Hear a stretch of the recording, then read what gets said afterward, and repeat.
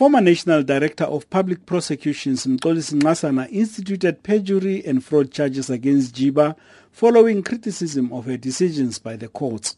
This was with regard to 3 incidents, including her attempt to prosecute the head of the KwaZulu-Natal Hawks, Johan Booysen, the decision to drop charges against former crime intelligence head Richard Mdluli, and denying the DA access to spy tapes which led to the withdrawal of corruption charges against President Jacob Zuma.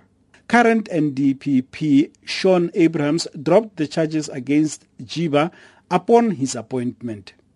In her affidavit, Jiba says criticism by the courts was unjustified and was not an indication that she is not fit and proper to hold her office. She says it would be disastrous for the NPA if every time there are judicial criticisms of its staff, an inquiry is held. She says it is crucial for the fulfillment of her rights to procedural fairness and her right to dignity that she be afforded a fair hearing prior to any suspension. The DA says in a statement she should be suspended for her long history of undue political interference in high-profile litigation.